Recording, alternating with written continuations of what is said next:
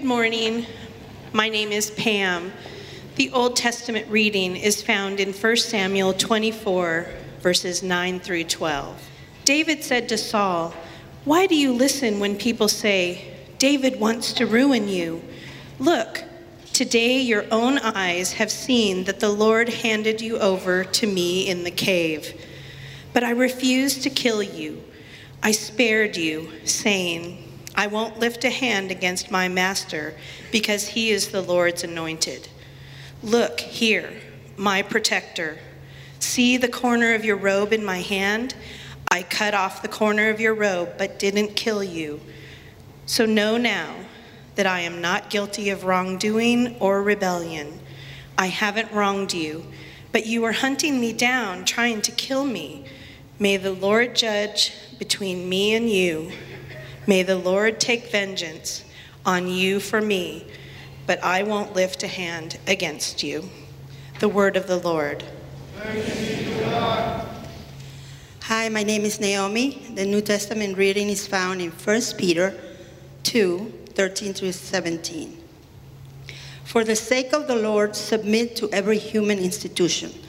Do this whether it means submitting to the emperor as supreme ruler or to governors as those sent by the emperor. They are sent to punish those doing evil and to praise those doing good. Submit to them because it's God's will that by doing good, you will silence the ignorant talk of foolish people. Do these as God's slaves, and yet also as free people, not using your freedom as a cover-up for evil. Honor everyone. Love the family of believers. Have respectful fear of God. Honor the emperor. The word of the Lord. Thanks be to God. Good morning. My name is Cor. Thank you for standing for the gospel reading found in Matthew 18, 15 through 17. If your brother or sister sins against you, go and correct them when you are alone together.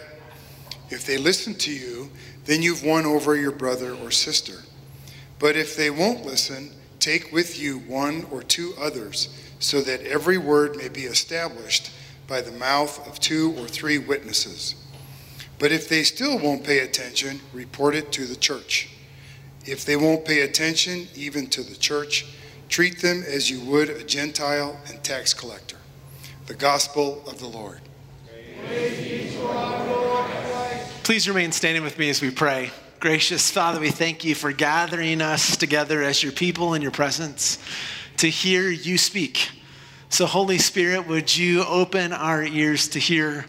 Would you open our minds to understand? And would you rend open our hearts that we might receive the grace and love and mercy of Jesus, and that same love and grace and mercy might be poured back out of us.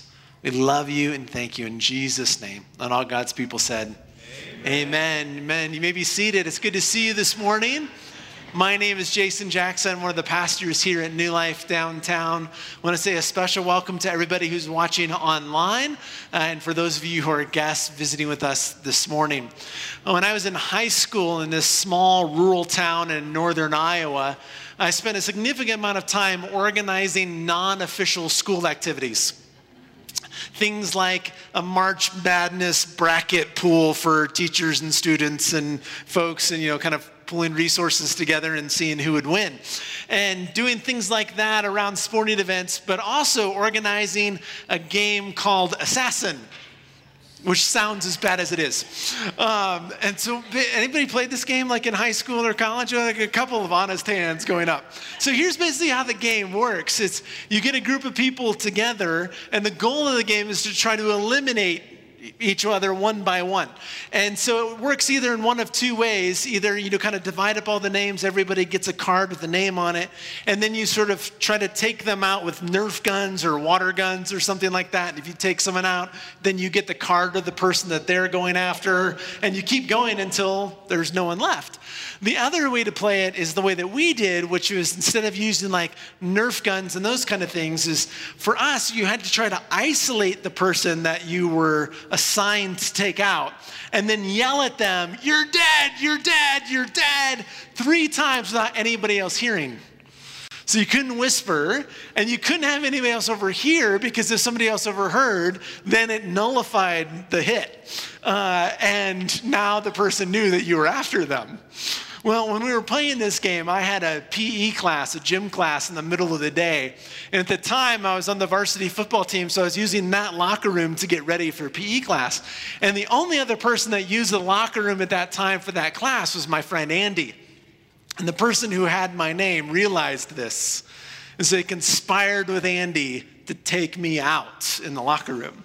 Well, Andy also knew that it was my habit to use the restroom right before I went to gym class. And so I went into the restroom as usual. Andy goes running out of the locker room unbeknownst to me. The other person comes sneakily in, and there I am, minding my own business. And I hear, "You're dead, you're dead, you're dead."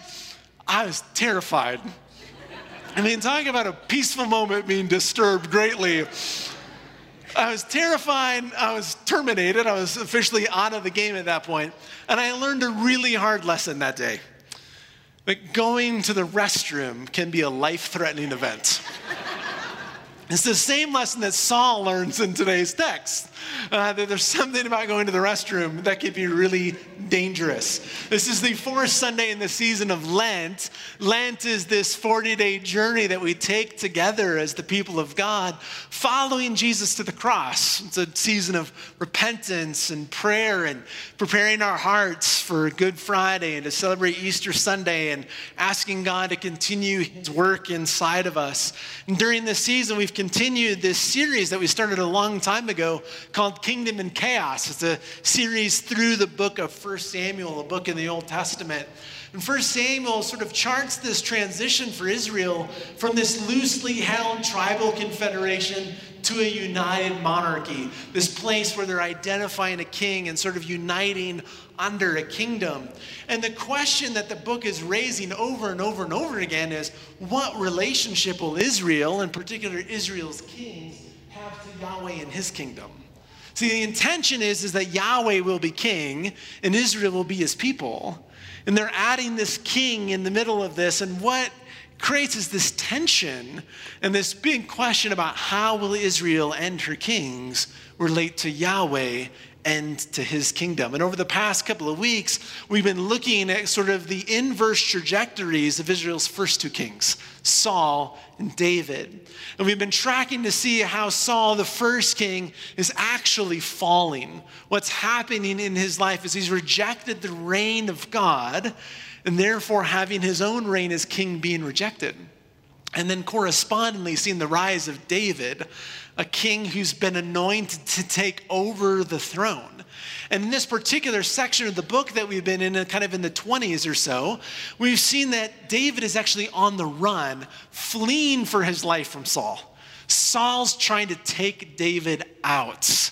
And over and over again, Yahweh intervenes in some way and rescues David, whether giving him sort of this elusive ability to avoid Saul throwing spears at him, or intervening through Saul's own children who protect David. We've seen over and over how it is that Yahweh does not hand David over to Saul. The question that starts to develop kind of in the middle of this is, well, what would happen, though, if God hands Saul over to David? And what if the tables were turned? What would David do if suddenly, instead of running from Saul and running from his life, what if he had a chance to take Saul out? What if he had the chance to do that? How would David respond? And we see that opportunity is actually presented here in 1 Samuel chapter 24. And as we look at the text, what I want us to think about is not only what does David do in this moment, but what can we learn from David's example when we encounter Sauls in our own lives? When we have leaders in our lives, people that are either in our family or in our churches or in our businesses or somehow related, connected in our lives, what do we do? How do we respond to leaders that fail? What do we do in those moments? I think David provides us with a lens of kind of thinking through some of those things. So we're going to be in 1 Samuel chapter 24, beginning in verse 1. It says this. It says, even as Saul returned from pursuing the Philistines, he was informed that David was in the En-Gedi wilderness. And so Saul took 3,000 men. Remember, David has 600 at the time, so he's outnumbering him 5-1. Is the odds stacking up against you. He selected 3,000 men from all of Israel and went to look for David and his soldiers near the rocks of the wild goats. These are ibexes that are still in the En-Gedi area today. And he came to the sheep pens beside the road where there was a cave. And Saul went into the cave to use the restroom. Because even when you're pursuing your political foe, normal life still happens kind of in the middle of this. So he goes in to use the restroom. And meanwhile, David and his soldiers were sitting in the very back of the cave. Has to be a huge cave to not notice that there are 600 other people inside of the cave with you when you're looking for privacy.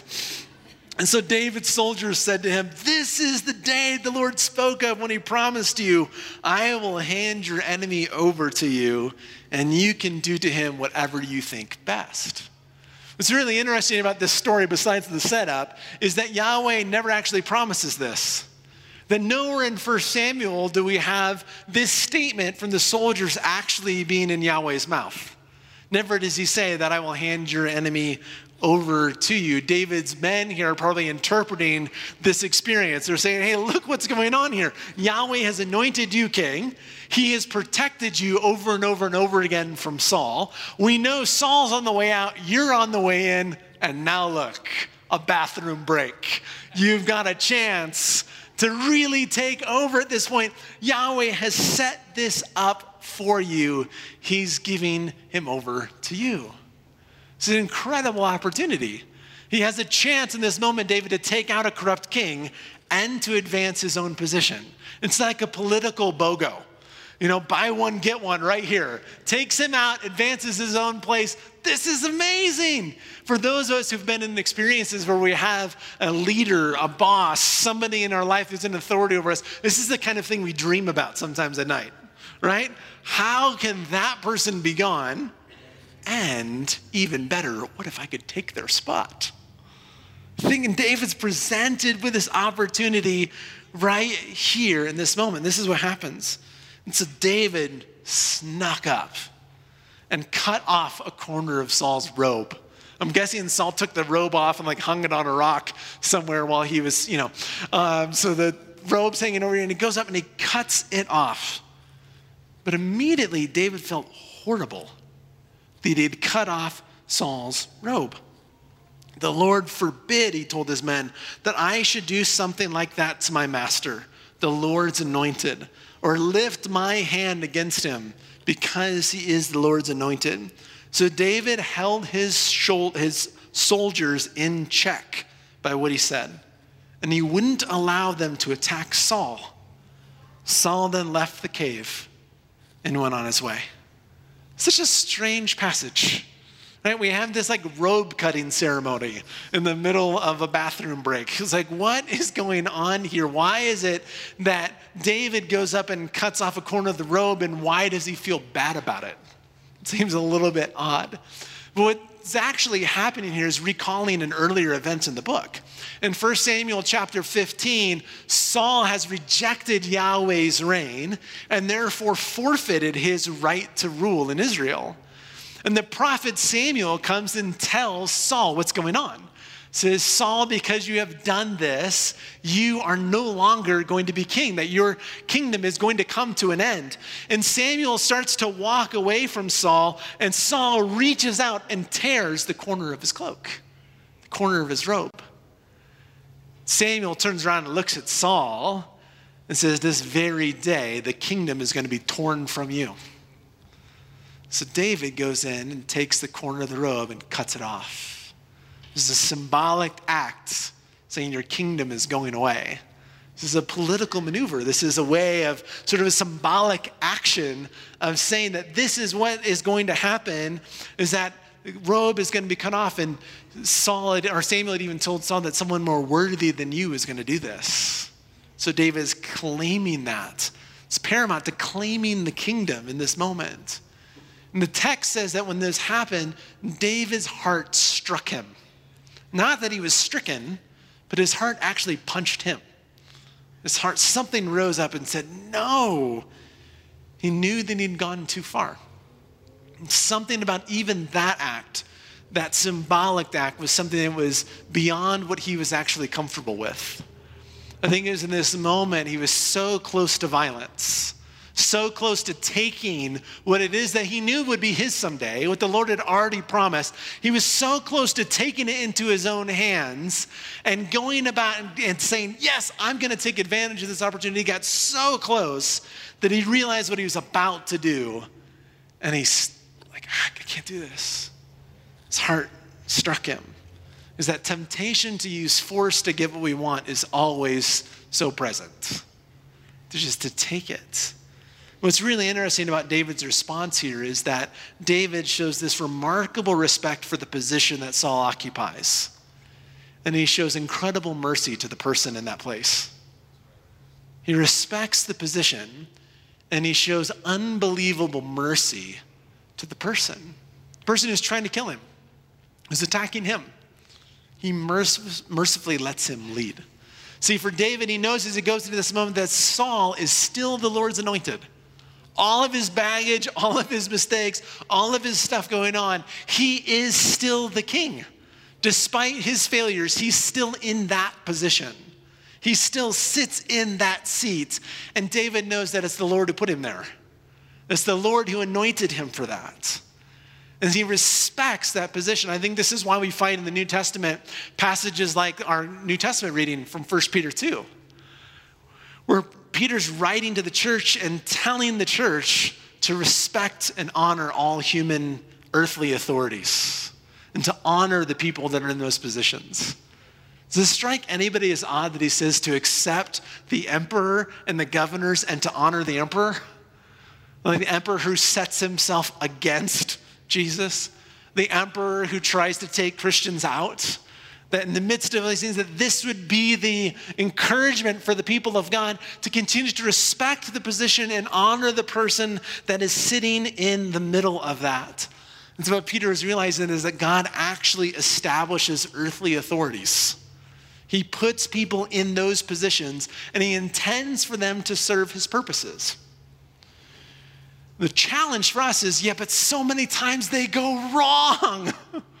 Like so many times those leaders fail and those institutions become corrupt, and you know what would be better? Let's just get rid of all of them, right? Has anybody else ever had that thought? Like, wouldn't it just be better? Seriously, like we just get rid of all of this and everybody just kind of do it on your own, not have to worry about, people and institutions and taxes and, whatever else. Like, wouldn't that just be better? And the scriptures over and over again saying, no, it wouldn't be. Those are actually set up by God for a purpose. The answer to corrupt leaders and corrupt institutions is not anarchy. That's not the route. Though leaders and institutions become corrupt and leaders can abuse their authority, order is still better than chaos. And there's still an intention behind it. And so as the followers of Jesus, we're called, even in really difficult places, to figure out what does it mean to respect those positions? How do we do that? How do we respect those positions and honor the people that are in them? David uses the language here that he shouldn't touch the Lord's anointed one. How many of you in church have ever heard anybody use that phrase for any specific thing? Yet most of my experience with it is it's really misused and abused, right? It gets used in this sense to suggest that leaders, that those who are anointed by God for some purpose are then, because of the Lord's work in their life, now infallible. Like they can do no wrong. Don't question them.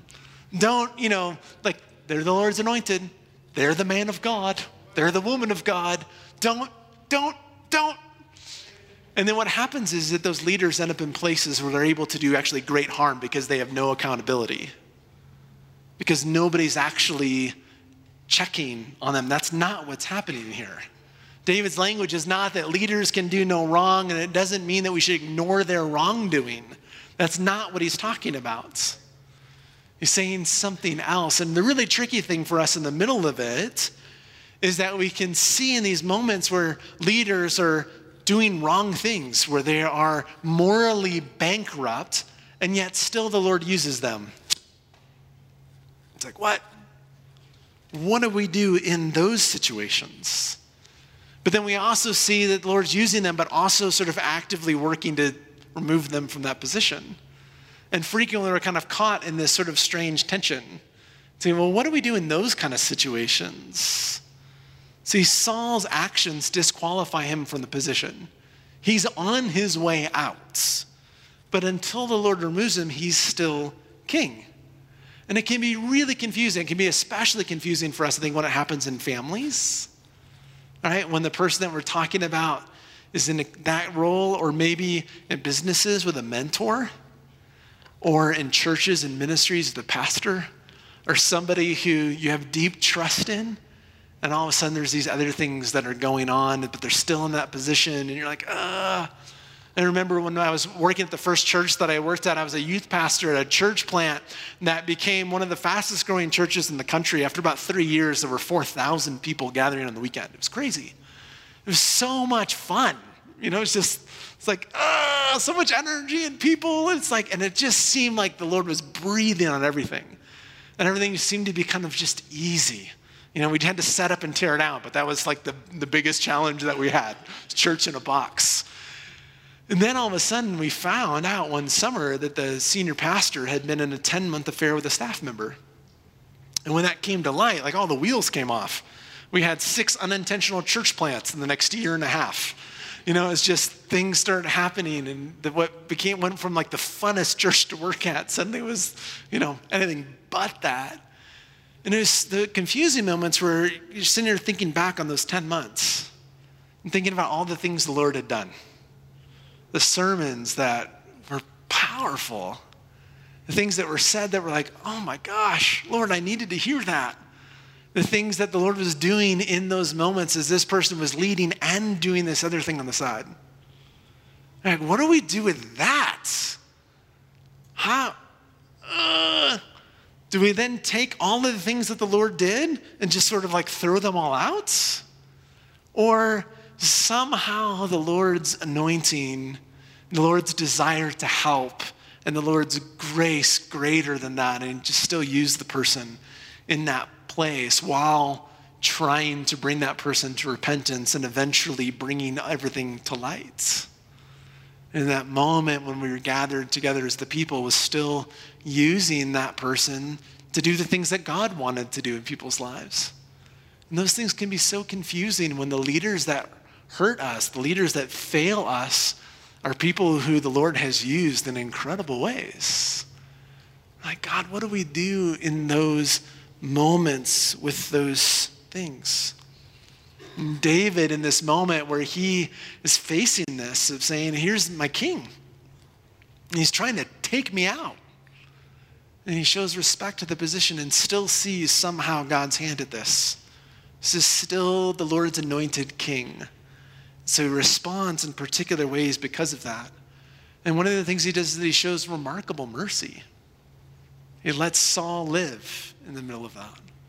How do we respect and show mercy in those times, while at the same time not remaining silent? Sometimes we think what it means to not touch the Lord's anointed is that we ignore evil, that we ignore wrongdoing, that we don't say anything, that we don't speak up, that we just kind of let it go. And we can think about all the things that have happened, like in the Church 2 movement, of seeing the ways in which people did not speak up when leaders were abusing their authority and using their authority to abuse people, and nobody said anything. That's not what this means. There's this respect and mercy, but there's also this speaking up. David actually does not stay silent. It goes on and it says this afterwards, David also rose up and went out of the cave and called after Saul. He said, my Lord and my king. And when Saul looked behind him, David bowed with face to the ground, and he did obeisance. He bows to Saul in this moment, shows him this respect. And then he stands up and he says, David says to Saul, why do you listen to the words who say David seeks to do you harm? This very day your eyes have seen how the Lord gave you into my hand in the cave, and some urged me to kill you, but I spared you. I showed you mercy. And I said, I will not raise my hand against my Lord, for he is the Lord's anointed. See, my father, see the corner of your cloak in my hand.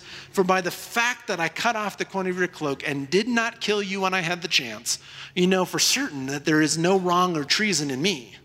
I have not sinned against you, though you are hunting me to take my life. I have not sinned against you, but you, goes on, will say, you've done wicked. You have sinned against me. See, David does not lift his hand against Saul, but he does lift his voice. He does speak out. He does not ignore injustice and corruption and evil and sin. He confronts Saul. He presents his case and he pleads for justice. He pleads for the right thing to be done. Which is really interesting because when Israel was asking for a king, they asked for a king to rule over them. The original word there in the Hebrew language is actually a king to judge us, a king to administer justice, to make sure everything is right, to set the balances, to bring about God's ways and God's will, to judge. And Saul has failed. He's failed miserably in this case, and David calls him on it.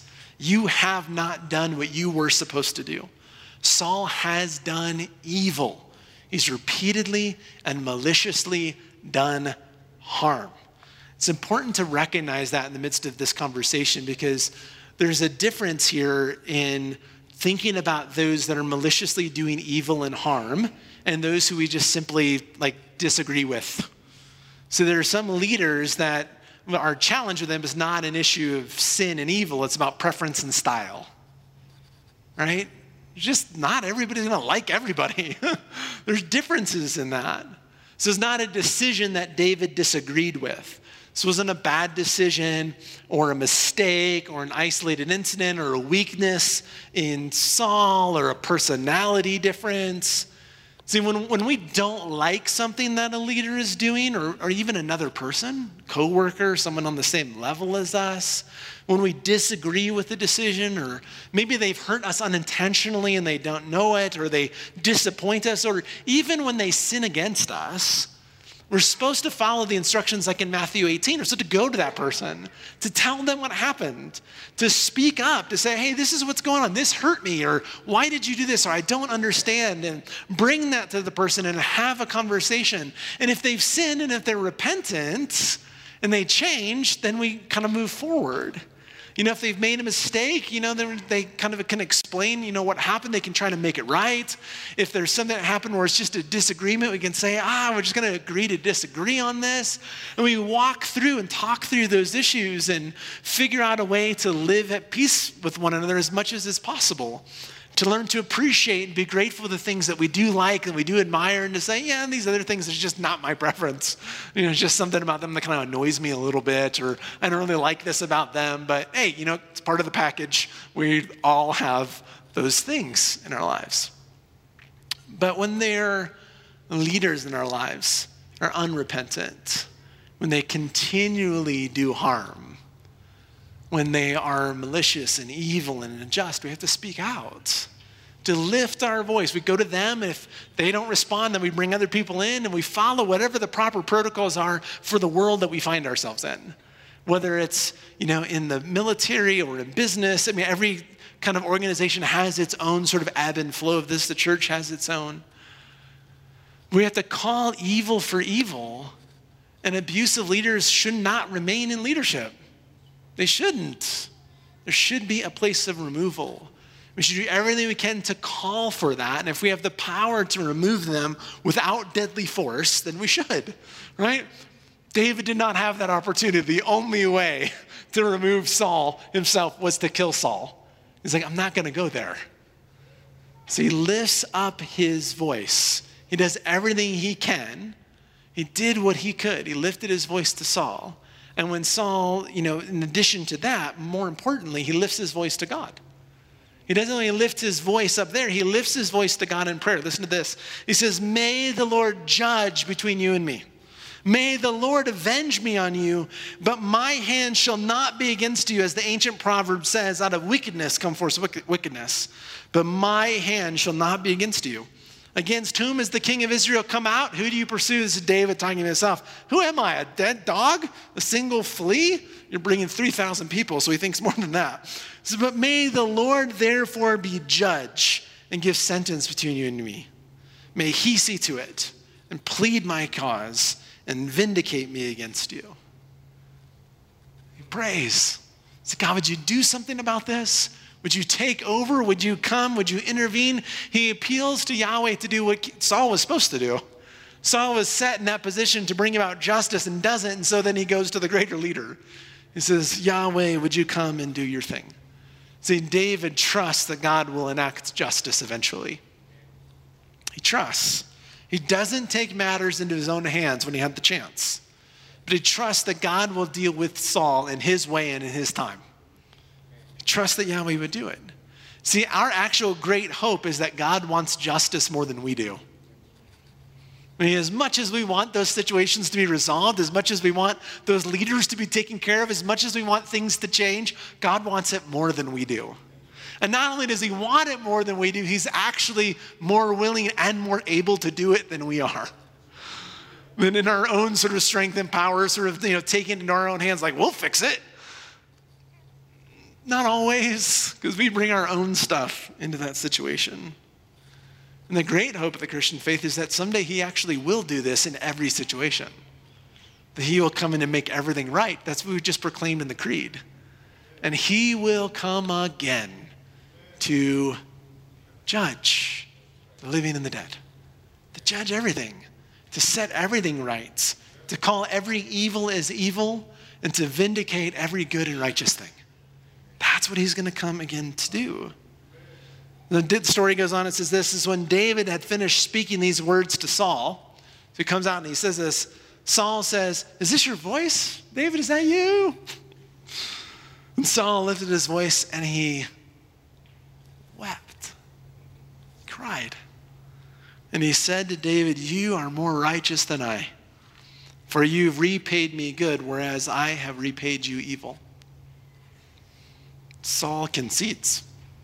He recognizes. He says, yep, you're right. That's what I've done. In a sense, we could say that Saul kind of repents in this moment.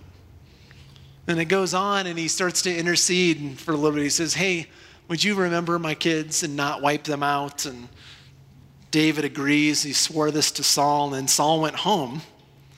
So this, but David and his men went back up to the stronghold. They went back up into the cave. So Saul concedes, acknowledges what he does, or what he did, and it seems like it's all good, right? Like, well, Saul's crying.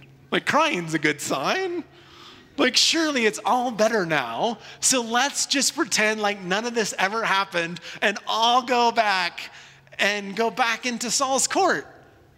You notice that David doesn't do that? David does not go back. They think like, oh no, surely everything's fine. Saul said so. He cried. So now it's fine. It's all better. But that's not how this ends. This ends with Saul going home and David going back to the cave. See, David had removed himself from Saul's house. He had removed himself from an abusive authority. And now he's confronted that authority. That authority seems to have repented, but he stays away to see what happens. So the other thing that David does here is David has to wait and David has to be wise. David has to wait and he has to be wise. He has to wait to see if Saul's repentance is actually genuine. That words are actually backed up with actions. We have a saying around New Life that we talk about a lot around the leadership table in New Life is that trust is gained in drops and lost in bucketfuls. Just gone in a moment. What took years and years and years and years and years and years to build can be gone like that, just poured out. And Saul has lost all of it. He's poured out buckets, vats, water towers of trust, just spilled out. And he has to earn it back drop by drop. And the challenge sometimes when we find fallen leaders in our world is that they say they're sorry and then they immediately want everything to go back the way that it is. And they think that it's unjust if we don't just sort of put them right back in the same spot and give them the same influence. And oftentimes there are followers that say, yeah, we want them back in that same spot because they mean so much to us. They've ministered to us in this way. We want this down, we want that person back. And both parties want it to go way too quickly. And put someone who's not ready back in leadership, and those whose trust has been violated and broken, put them back under that person. And it's not what the Lord calls us to do. You have to wait and to be wise. In fact, 2 chapters later, Saul comes after David again. Didn't take long before Saul's words were not backed up with actions. Yes, he cried. Yes, he said, you're more righteous than me. But 2 chapters later, he's on the hunt again, coming after him. And so David then has to wait for God to bring justice. He has to wait to see what Saul's going to do, and then he has to wait for God to make things right. In the middle of it, he has to be wise. He keeps a distance. He stays back in safe places. See, David is moving into this place where a lot of us find ourselves going, well, what do we do in these situations when someone has hurt us and someone's offended us? We know that the response that God invites us into is a place of forgiveness. But sometimes we think that forgiveness is the same thing as restoration. That forgiveness is reconciliation, it's restoration. They're not the same thing. The goal of forgiveness is always restoration. But in order for restoration to happen, the other person actually has to repent, and then they have to change, and then they have to earn trust back, drop by drop by drop by drop, over a long period of time. This is wisdom. The Lord doesn't ask us to forgive somebody who's abused us by going right back into a relationship with them. That's unwise. David doesn't do that. He stays away. He stays safe. He watches. He prays for Saul. He remains open to God doing something in Saul's life. He wants that to happen, but he recognizes that a huge part of that's on Saul. And he's got to wait to see what it is that Saul is going to do. And the truth is that we all actually have to wait and be wise. Every leader that we have in our lives, every leader will fail us in some way. Everyone will. It may be little. It may be a disappointment. It may be an issue of preference or style or a decision that really wasn't that costly, but just kind of, rubbed you the wrong way. Something that you just didn't like. And it may be something bigger than that. It may be a deep hurt or wound where the scar is with you for a very, very, very long time. But every leader in some way will disappoint us. This is why the best leaders actually are those that point beyond themselves to Jesus. That say, hey, don't follow me, follow Christ. Follow him, the true anointed one, the one who will not disappoint us, the one who will not fail us. This is why the church for thousands of years has put the center of the service as the table. To say that, you know what, the most important thing in the service is not the songs that we sing. Because then we'll have the tendency to think, oh, it's that worship leader. Oh, man, they're it. Like, they are the stuff. It's not the sermon. It's like, oh, that preacher. Oh, man, they've got it. They are the one. They whatever it is that they've got, that's it. That's the special sauce. No. It's Jesus. So we put the table here to remind ourselves this is the one we follow. And all of the leaders in our lives who do a really great job are those that take us and point us beyond them to him. And to say, no, we follow him. He's the one who will not disappoint us. He's the one who won't let us down. He's the true anointed one. We are little anointed ones, all of us, but he's the anointed one. The true king we follow. This morning as we come to the table, I want us to take a few moments, though, just to stop and pray together. So my sense is that when we gather a group of people like this in a room, that many of us, if not majority of us, have some deep wounds from leaders. Maybe a parent, maybe a boss, maybe a pastor, maybe a mentor, but somebody has failed in your life, and it's left a wound. We've got something that happened in us that's so confusing and so hard, and we're not sure what do we do with this, God? And when we come to the table, we look beyond that. We look to Jesus and we ask Jesus to heal us. Say, Lord, in those places where we've been hurt, where leaders have failed us, would you heal our hearts? Would you help us to forgive? Would you teach us to be wise? Would you give us the strength to trust anybody again? It's going to be really hard to trust the next person in that position after that's happened, can't it? Say like, I'm going to open myself up to that again. Oh, God, please no. Let's go to anarchy instead. I just don't want it. And the other thing, though, is that we're all leaders. We all lead in some area of our lives. We all have people that look up to us, who we have influence in their lives, whether we are parents with kids, older siblings, the younger siblings, whether that's a position that we have at work, whether that's influence that we have in a small group or a team, or some folks that you've gathered together. We've all got influence. We're all leaders. And the truth is, we've all failed. So we come to the table not only to ask for healing, but to also ask for forgiveness, to ask for help. Say, Lord, help us to be the kind of people that are open to others coming to us and saying, that was wrong. And to repent and to change and have the strength from the Spirit to say, God, help us. Help us steward this opportunity well. Help us to be the kind of people who are faithful, who take the opportunities that you give us and really care for them well.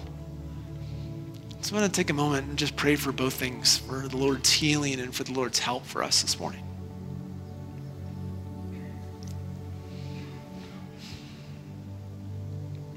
Jesus, we look to you. For those of us who've been wounded, hurt, abused, neglected,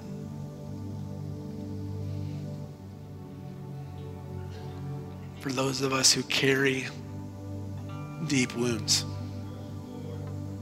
would you heal them? Would you help us to look beyond what that leader did in our lives and look to you, to see you, and to receive everything that we need from you.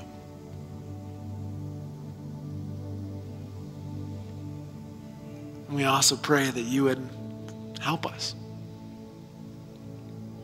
to lead well, to be the kind of leaders in whatever place we find ourselves in, to say to those that you've placed around us, don't look at me, look at him. To point beyond ourselves to you, Jesus. To help people find you, to connect with you, to follow you. Forgive us for the times that we've failed to do that, for the times that we have hurt and disappointed and sinned against and wounded others. Would you forgive us and help us to change, help us to repent and to live differently, to learn and to move forward. We know that the only way that we can stay faithful for the long haul is by you. So help us to hold the trust well that you and others have given us. Thank you for joining us today at New Life Downtown. You can return to our website at newlifechurch.org/downtown to find out more about the church and how you can get connected. You can email us with any questions that you have. We look forward to getting to know you a little bit better. Feel free to follow us on social media as well. We're ready to welcome you into the family of God at New Life Downtown.